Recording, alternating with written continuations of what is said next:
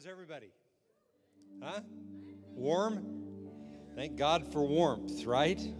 Yeehaw! Everybody stand with me real quick.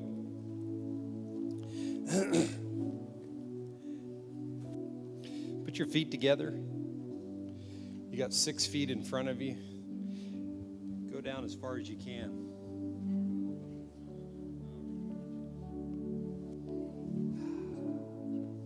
Stand up. That doesn't have anything to do with the service. Just do it. Now we're loose. Amen? You can sit. You can sit.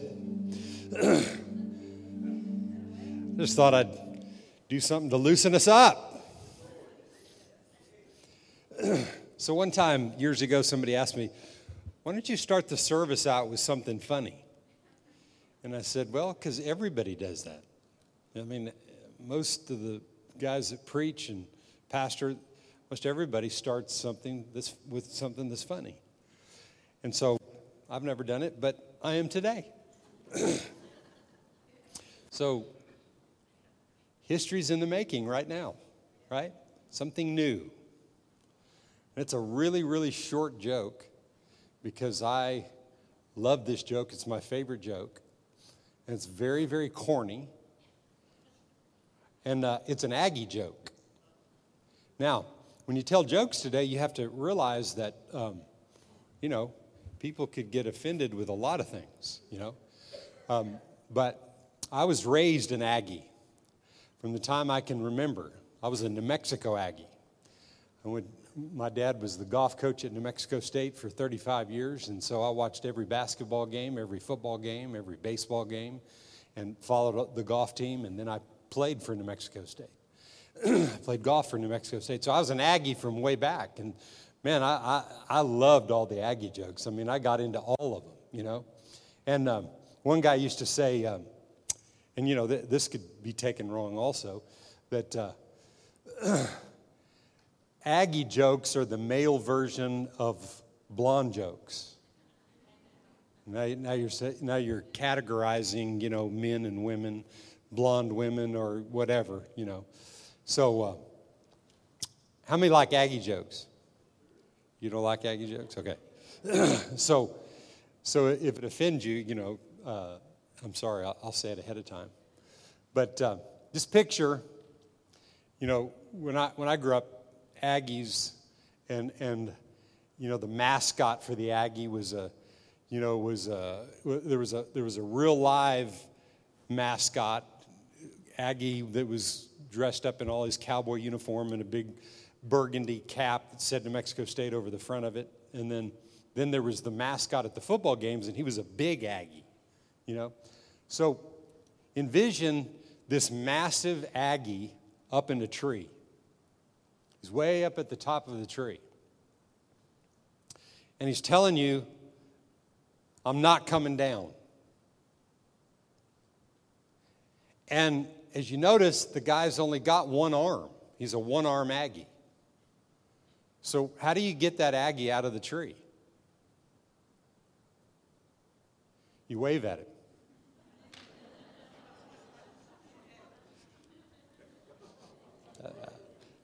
The reason I like that joke is because when I first heard it, I laughed on and off for 3 days.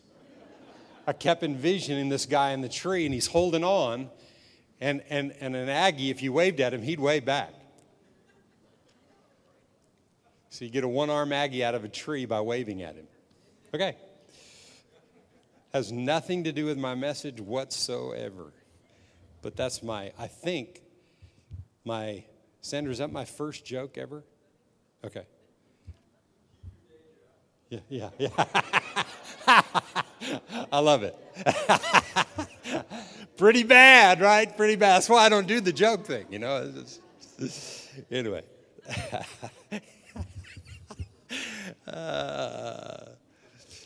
How good is God? Is he good or what? Amen? Like my wife said, what a wild week. But I promise you, God wasn't in heaven and the snow and the ice hit Kerrville in Texas, and he looked over at one of the angels and said, how did this happen? Not. He was already there. He was already there to provide for you. You know, because we live in a fallen world, there are a lot of things that happen that are not God. But we live in a fallen world, and because we live in a fallen world, just stuff happens, right? Stuff happens. And when it happens, that's where our faith and trust has to be in God. Because I'm telling you, when your faith and trust is in God, then you were built for any battle you face. You're built for it.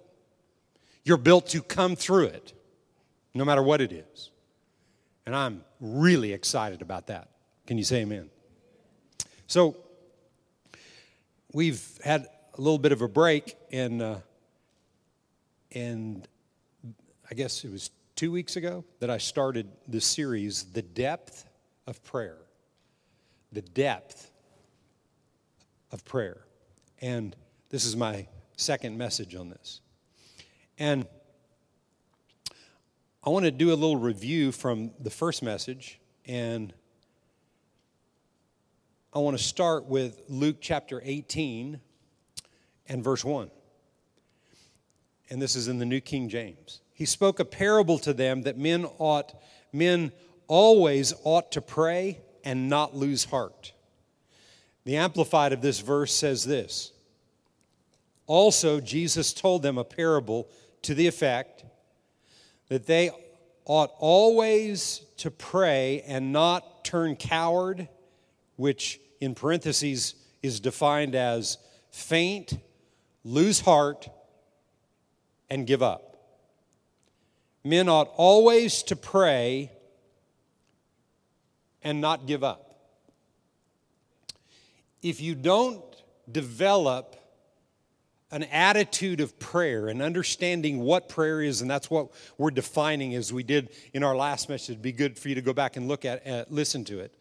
But what we're defining is what prayer is and the need for prayer continuously. Men ought always to pray and not quit, not give up, not lose heart, not turn coward, not pull back and pull away.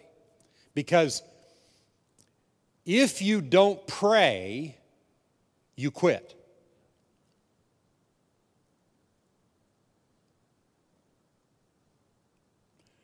That's why he's saying you gotta pray and you gotta learn what praying is. Man, when I got born again and I came into the church world, man, all this stuff that they put on you about praying, Lord God. I mean, it was like, how am I going to do this? You know, I mean, I'm hearing people that get up at 5 o'clock in the morning, they spend an hour or 2 or 3 or 4, you know, and praying, and I'm thinking, man, how do they do that? What is that? What does it even look like? What is praying? And over time, I began to realize it wasn't the length of your prayers. He just said, always pray. Always have a mindset of prayer and what true prayer is, and that's what we're defining. Another passage that we read last time was found in 1 Thessalonians 5 and verse 16. And it says, rejoice always, pray without ceasing, and in everything give thanks. For this is the will of God in Christ Jesus for you. It's God's will for you to pray always. I'm going to say it again. It's God's will for you to pray always. I don't believe that what he's talking about is every breath has to be a prayer. I believe what he's talking about is a mindset of prayer, that you stay aware of God's presence and aware of what God thinks about situations. We'll address that a little bit more. Another verse of Scripture found in Ephesians that just backs this up. In the 6th chapter, in the 18th verse says, praying always with all prayer, all manners of prayer, all types of prayer, and supplication in the Spirit, being watchful to this end with all perseverance and supplication for all the saints. And I mentioned this a couple of weeks ago. How can you pray for everybody? You know, and the reason you have to define this is I think people read things like this and they give up because they think, how am I going to do that? So so there has to be some definition to it, and I'm telling you how I see this, and I see the importance of it. Is there's an everybody in my life. There's all kinds of people in my life, and God brings new people to me all the time. And as I've taught prayer and how God showed me to pray over 5 years ago, and the effectiveness of that, as He adds more people to me, that's my all people. He's not talking about the 6 billion people on the planet. I mean, you can pray and speak a general type of a blessing or declaration over the whole planet. Father, thank you that your presence is coming over this planet and all living beings on planet Earth, that your presence is overtaking it. I mean, that is a prayer, and there's you can pray that as you're led by the Spirit of God. But God, that there in many cases, because there's all manners of prayer, all types of prayer, God wants us to be specific about what we're praying for and who we're praying for in many different ways. So it's that God wants us to pray and to supplicate for people. The word prayer I defined a couple of weeks ago, but if you've been around here for very long, you've heard me talk about this many, many times. That true prayer is just connecting with God. It's a connection with God. Being aware of God. To supplicate is a form of prayer, but it's different than the prayer that we've talked about, because the word supplication is defined as asking. To supplicate for all people, all saints, all people on the planet. To supplicate is to ask for things for people. To ask things for yourself. So prayer and supplication, even though their supplication is a form of praying, it's not exactly like many other types of praying is. And he made a point to address this in a number of different scriptures. Prayer and supplication. In Ephesians 1 and 16, and I'm going to read this out of the Amplified. These are just scriptures that we read last time. Paul said this to the church at Ephesus. He said, I have not stopped giving thanks for you, remembering you in my prayers. He said, I've not stopped giving thanks for you. So continuously, he's giving thanks. On a day-to-day basis, he's giving thanks for these churches and the people that are a part of these churches. So today, as we see from these verses of Scripture, God desires us to continue in prayer so that we don't turn coward, we don't quit, we don't give up, and we don't throw in the towel in life, because if you don't pray, that will be the end result. It may not be today, may not be tomorrow, but over time, you don't have the ability inside of you to maintain in life against the pressures that are out there if you don't learn how to pray. You don't have the ability. I'm just telling you, I don't care how good and how strong you think you are, you do not have the capability of maintaining and not throwing in the towel if you don't pray. And listen to me.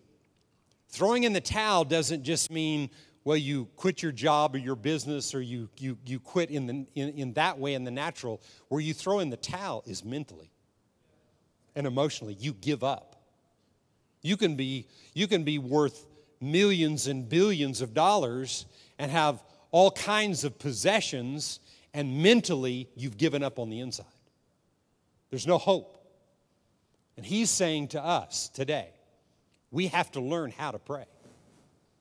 We have to learn what real prayer is. So I want to look at just 2 or 3 things in the rest of this message today in how to be prepared to pray.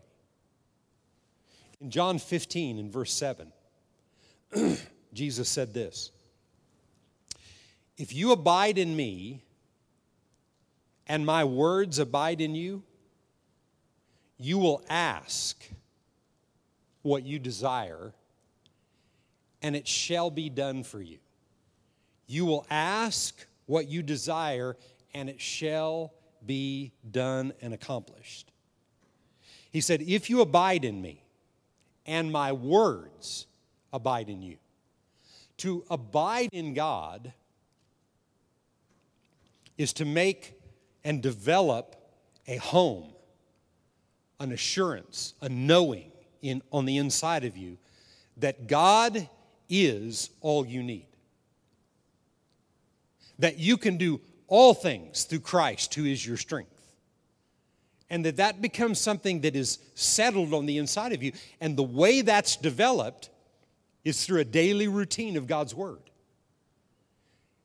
And the daily routine that I'm talking about is not asking, because he said here, if you abide in me and my words abide in you, everything that you ask will be done. Now, I've heard many people talk about this, and I've heard this story many, many different times, and I'm just giving you a little piece of it. I've heard people talk about this. But every promise in God's Word is tied to spiritual law. Everybody say spiritual law. Now, I think this is probably the best example that I've ever heard connecting spiritual law to the way that natural law operates. And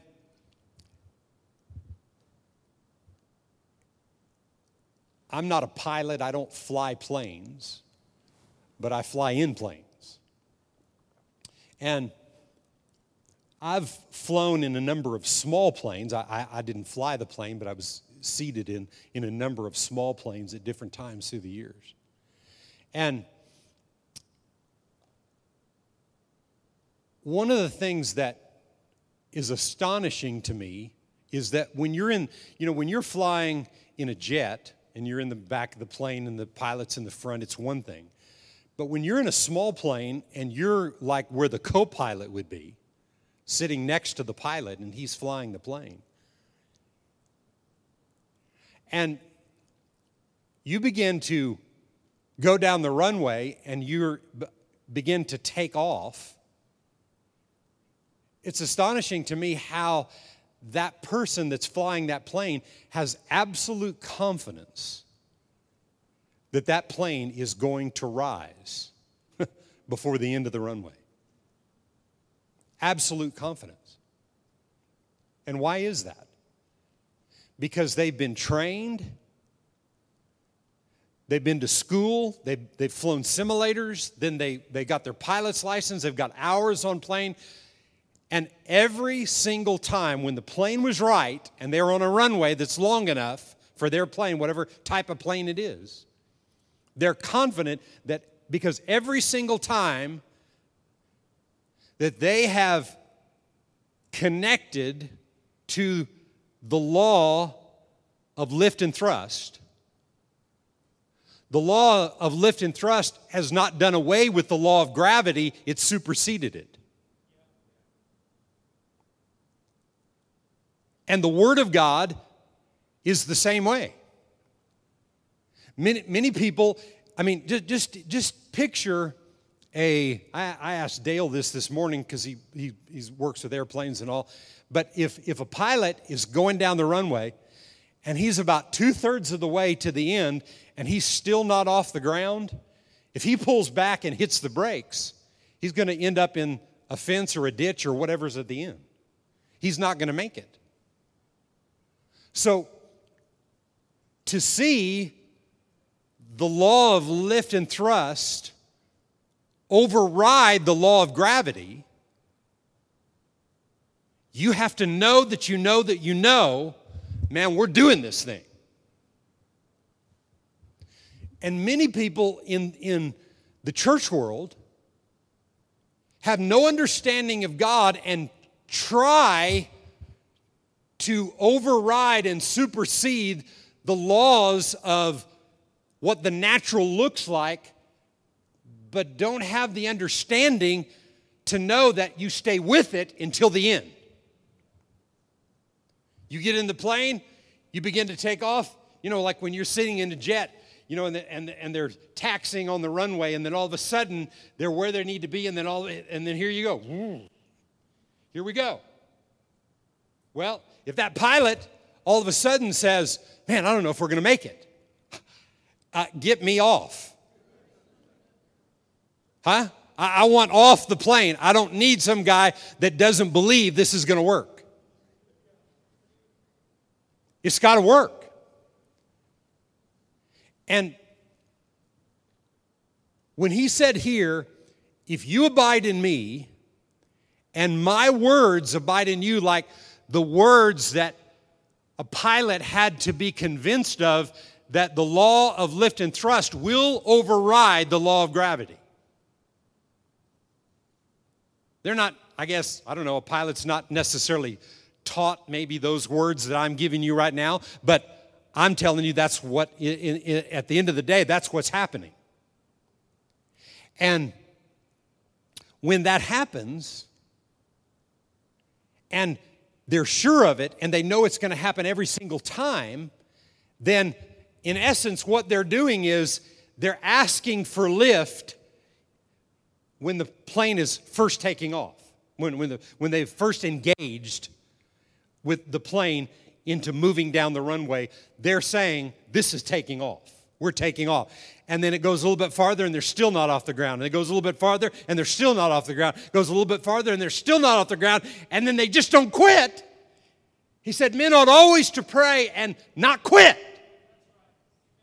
And they just don't quit, and they just stay with it, and then all of a sudden. And that's the way it is in life with God. That's the way it is in life with the Word of God. That's why every day when I have a daily routine of confession of the Word, I'm not asking God for something. I'm declaring what God says is so. And all of the promises of God's Word that I'm declaring every day, they are spiritual law. They're spiritual law. And God says they are so, whether you believe it or not. And all of us, at times in certain situations, we've been in the plane.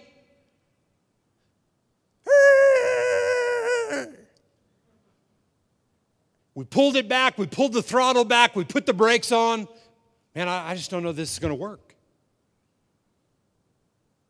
We go back to God. God, what happened here?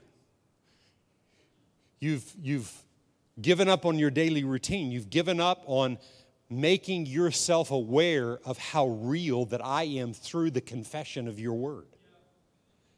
If you don't confess what I say is so on a daily basis, you're not making yourself aware that God is there for you all the time. And one of the things that it does is it shuts your emotions down in difficult times. This week, I was not ready for no electricity and no water. I wasn't ready. How about you? Some people were. I know some people, they're set up for that. I was not ready for those two things. I could have been, but I didn't take what was coming serious enough. And because of that, because I didn't take that serious,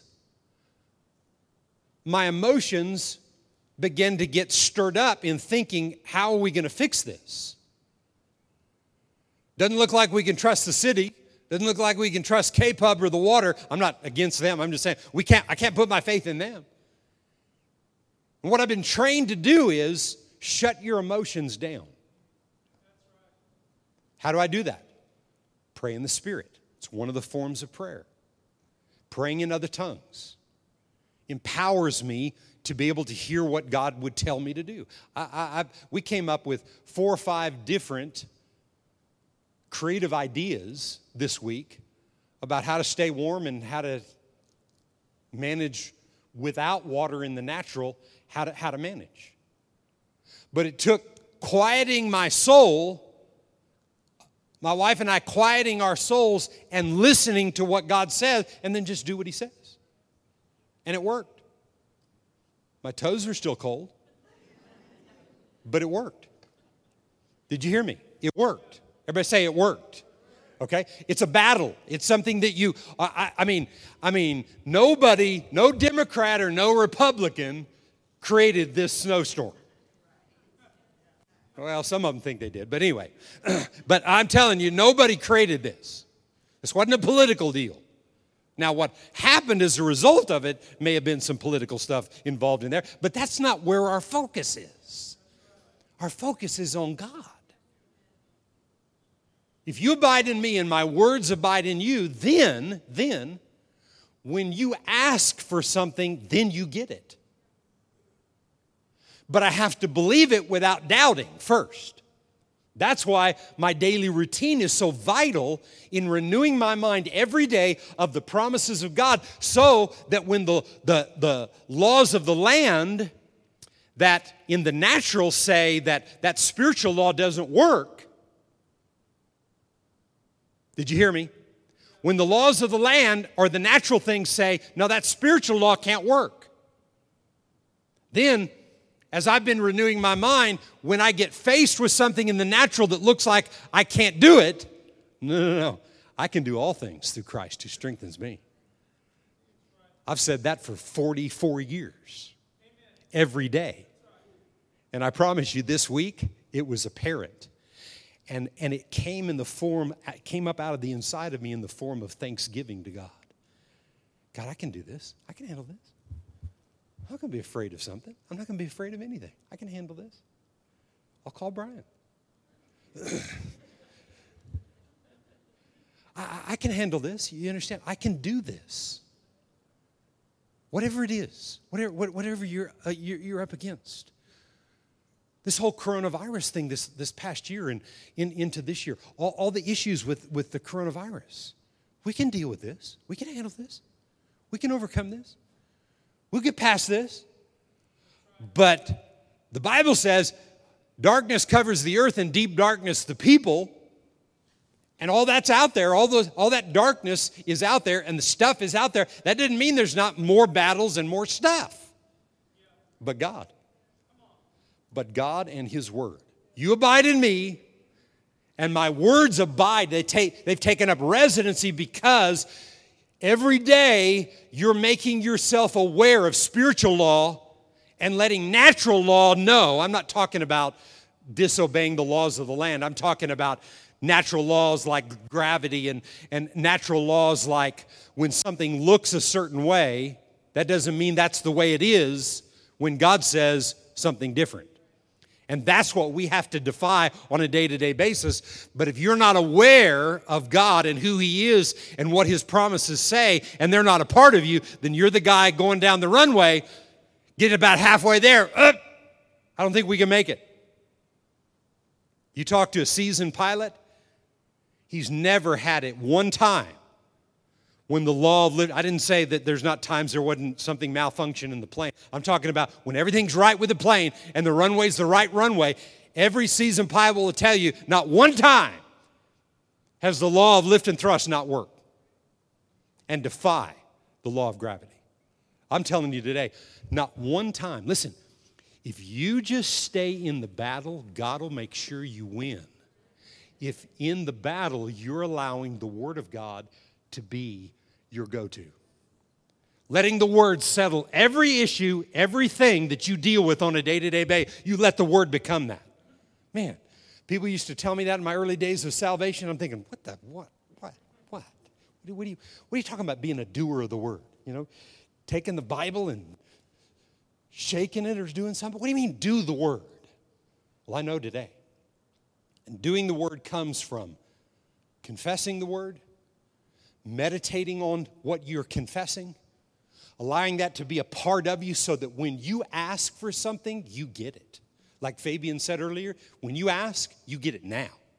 Everybody say, faith is now. See, but the natural mind will say that, well, if I said it and it didn't happen, then that didn't mean it doesn't work. No, the now is the belief for it right now. And when you get to the place where you're truly believing for it, then it'll be now. Otherwise, you're the pilot putting the brakes on, pulling the throttle back, because you're not convinced it's really going to work. So, rejoice. Huh? If you're the one still pulling the throttle back and putting the brakes on in certain things, okay, whatever. Just keep doing the word. Stay in it, and God will make sure you win. Keep praying. Your prayers don't have to look good. Huh? They don't even have to sound good. All you may know is, God bless me. Okay, do it. Say it. You know, when there were 2 times in Scripture when Jesus prayed for a long time. One time he prayed all night. You know what he had to do the next day? The next day he had to choose his 12 disciples, apostles that they became. He had to choose those, and they had to be the right ones. And he prayed all night long for that. Another time, he prayed for a number of hours for some specific things. But most of Jesus' prayers and most of the prayers in the Bible are short. It's not how long you pray, it's how effective you pray and how you're praying and declaring things that God is telling you to declare. But there's no greater way for me to pray than having the ability of praying in the Spirit, praying in other tongues, and having the interpretation of what I'm praying from God and really believing in that. It's one thing to say that, and that sounds confusing if you know absolutely nothing about it. But when you get that and you get a hold of it, you have found the tool that empowers you to accomplish in the earth what God put you here to accomplish. Until you get that, not that we can't somewhat, but you will struggle to accomplish what God put you on the planet without having the ability to hear from Him. He made you. He created you. He created you a spirit before He created you anything else. And He wants to be the one that tells you what to do. See, a lot of people are waiting for God to do the things in the earth. God's not going to do anything. He's already done it all. See, who did He send us? Holy Spirit, the doer. Holy Spirit, the helper. He won't do it for us, but He'll help us do what He wants done. That's why we got to know Him. That's why we have to be influenced by Him. That's why the Spirit of God, who is a person, the Holy Spirit is He's a person. And we have to have ongoing connection and influence and relationship with Him to be able to know what God wants us to do. That's what prayer is in its many forms and many facets. It's connection with God. So that when we begin to supplicate and we begin to ask for things, we get what we ask for. That's another spiritual law also. Whoever says to this mountain, be taken up, cast into the sea, does not doubt in his heart, but believes that what he says is going to come to pass, he'll have everything that he says. And the next verse says that saying is in the form of asking. Everything he asks for, he will get. Why? Because he's asking what Father said he needs to be asking for. And when you and I are asking for what Father says we're to ask for, then we get what we ask for.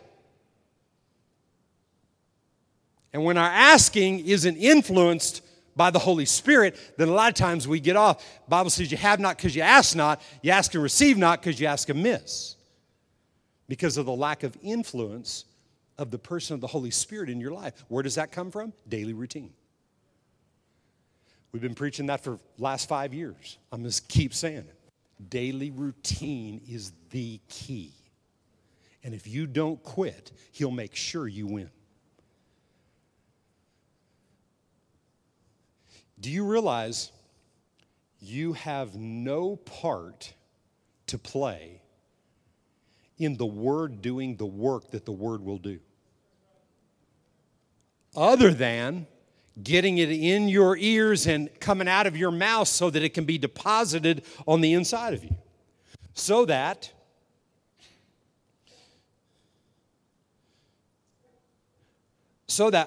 what John 15:7 says, if you abide in me and my words abide in you, they've taken residency on the inside. They're final authority that settle everything for you. Then you ask what you desire and it shall be done. So my asking must be connected. It must be influenced by my connection. My asking must be influenced by my connection. That's the prayer connection that God wants with every human being on planet Earth. In James 5 and verse 13, is anyone among you suffering? Let him pray. Is anyone cheerful? Let him sing praises. Now, I've been telling you and been reading scripture to you about how important it is to pray for all people. Okay?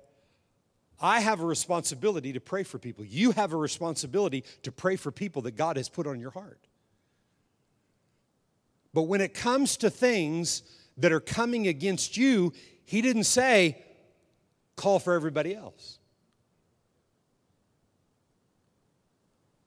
He said, is anyone among you suffering? Let him pray. Now, see, that's not politically correct and that's not popular, but I'm telling you, what James is saying here is he wants us to get to the place where we know how to pray. We don't have to depend on, 10,000 other people praying for us.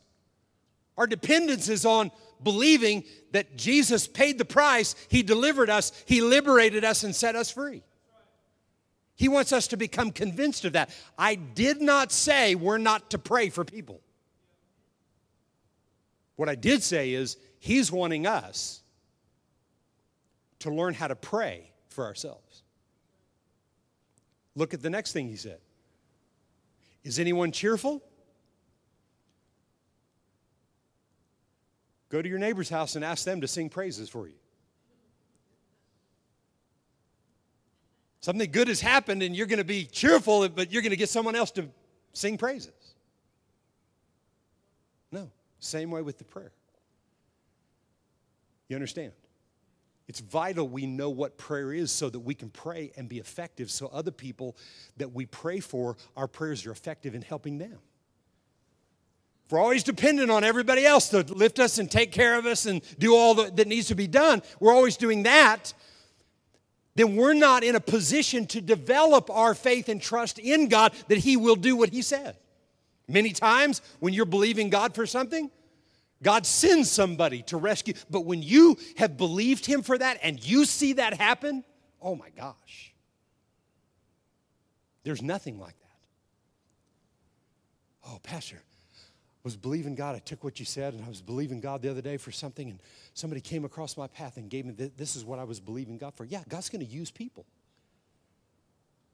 But God doesn't want us in a manipulative state of mind where we're trying to work the promises of God. He wants us to believe in the promises of God. Can you say amen? Verse 16. Confess your trespasses to one another and pray for one another that you may be healed. He said, the effective, fervent prayer of a righteous man avails much. The effective, fervent prayer of a righteous man avails much. How many righteous people do we have in here today? You're the righteousness of God in Christ. So someone asked the question, are you righteous? Absolutely, because of him. The effective, fervent prayer of somebody knows that they're righteous because of him avails much, accomplishes much. Elijah was a man with a nature like ours. He prayed earnestly that it would not rain, and it did not rain on the land for 3 years and 6 months. And he prayed again, and the heaven gave rain, and the earth produced its fruit.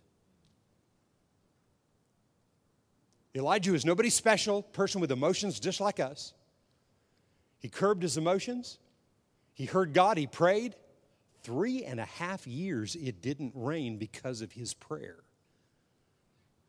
What do you think about our prayers? Can we stop things in the natural? Can we see things prevented? Can we do things in a supernatural way that go against the natural realm and the natural law? Well, hurricanes coming in, you can't stop a hurricane. He did, in essence. In essence, he stopped the natural cause or the natural effect of the weather to change because of his prayer. But you know what he did? He heard from God. You don't just pray something because it sounds good. You pray because you hear from God. You abide in me and my words abide in you. You ask what you will, it will be done of the Father. That's what he said. Amen? Listen to me. We are building in the earth a house of prayer. We're building a house of prayer in the earth. Right? Who are you and I? We are the house of God, are we not? And inside of us, we're building this house of prayer so that we can be effective in ways that no one else will know about. Everybody didn't need to know the way you pray and who you pray for and all the different things, except when you're teaching and training people how to get results. I'm talking to you today about getting results, and the Word is very clear how to do that. And my last passage that I want to read is out of Philippians 4. And I'm saying to you today, this is the reason that we pray. What I'm fixing to read right here and give you is the reason that you pray. It's the reason we pray. And it's very clear in the scripture right here. And I want you to notice in this passage, it talks about prayer and supplication again for the fourth time. Philippians 4:6. Be anxious or worried or fretful or upset about nothing. Everybody say nothing. Be anxious, worried, or fretful about nothing. But in everything, instead of worrying, in everything, by prayer and supplication, with thanksgiving, let your request, your asking, be made known to God, and the peace of God, which passes all understanding, will guard your heart and your mind through Christ Jesus. Listen to me. Write this down. Don't forget this. What I'm going to say to you right now, I believe, is the key to this whole message. It's the key to it. And it's the why to the purpose of praying. Don't forget this. It's vital that you don't forget this. It's very simple, but don't forget this. Most people worry all the time. Now catch this. Prayer is the substitute for worry. Most people worry all the time. It's very natural. It's very easy. It's easy to engage worry and fretfulness and anxiety and those kind of, very easy to just give into it and let it get the best of you. The substitute for that is true prayer.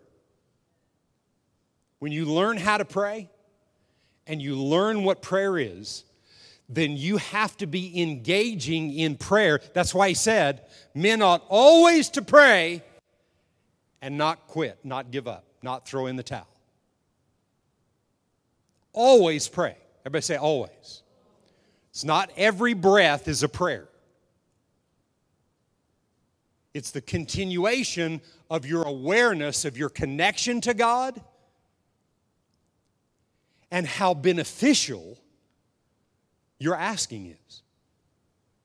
The scripture I just quoted earlier that said, it's in James also, have not because you ask not. Now I'm going to just address real quickly the first part of that. Most people don't ask. And the reason they don't ask, because they don't think it's coming to pass. You have not because you ask not. Then there's another group of people, you ask and receive not because you're asking with the wrong motive. When you're trying to create something that you're going to call prayer, and your daily routine is not involved in making you aware of the presence of God and what every promise says is yours, if you don't have that on a daily basis, you're going to screw up your prayer life. Because prayer is not a lot of different things that people have called prayer. Well, if I just lay on my face for an hour, that's not prayer. You can pray in that position, that's fine, but that's not prayer. Well, you know, I have this closet that I go into. That's not prayer. You can pray in that closet, but that's not prayer. If you abide in me, and my words abide in you, then you ask, you pray. Listen, pray, notice he said prayer and asking, because if all you ever do is ask God for things, after a while, come on. He wants you to connect with Him in His presence, and that's what praying in the Spirit produces, this awareness of God and who God is and what God wants to do for us. And in that state of knowing Him and abiding in Him and Him being your home that you reside in spiritually on the inside of you, and then His words coming out of your mouth and renewing your mind day to day, puts you in a place where you know Him, you're confident in Him, you can pray for all people that God brings across your path and tells you to pray for, and you can pray effectively. And you know what? You know what's good about that is that you'll never quit. I got saved. My younger brother was worse than I was.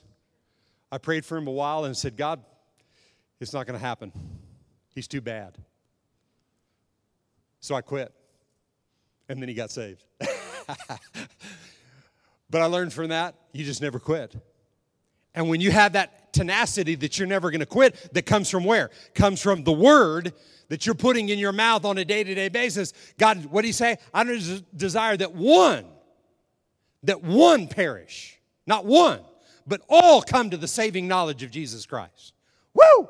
If that's the case, then my prayers are working, and everybody I've come in contact with, the words that I put out there on their behalf will not return void, but accomplish what I set them out to accomplish. Prayer works. You don't have to be mad at anybody for the rest of your life. You don't have to take sides against people and human beings. You can stand up for things and have convictions about certain things and don't back off from those, but they don't have to be the thing you live for. You don't have to offend everybody on the planet with your convictions. You can allow your convictions to liberate people's lives. You really believe that way? Yeah. Why? Well, because I found out years ago in the Word that the Word said this.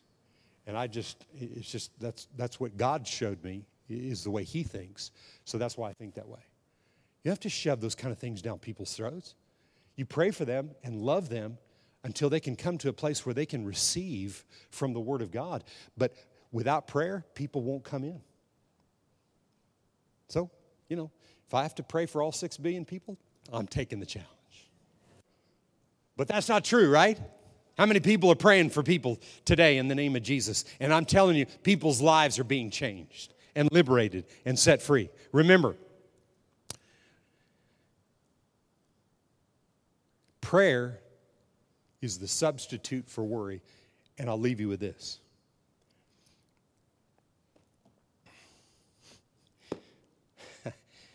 People think, well, that praying takes a long time. Worrying takes a long time. It wears you out. It takes up all your time. Days and weeks and months. And then you get past the issue, and your worrying didn't do a thing for it, except it stressed you out, wore you out, and it helped you to head in the direction toward the grave prematurely in your life. Didn't do a thing for you. Oh, man, I promise you, worrying takes up a whole lot more time than praying does. Because most prayers don't have to be some long, drawn-out thing. Just put words.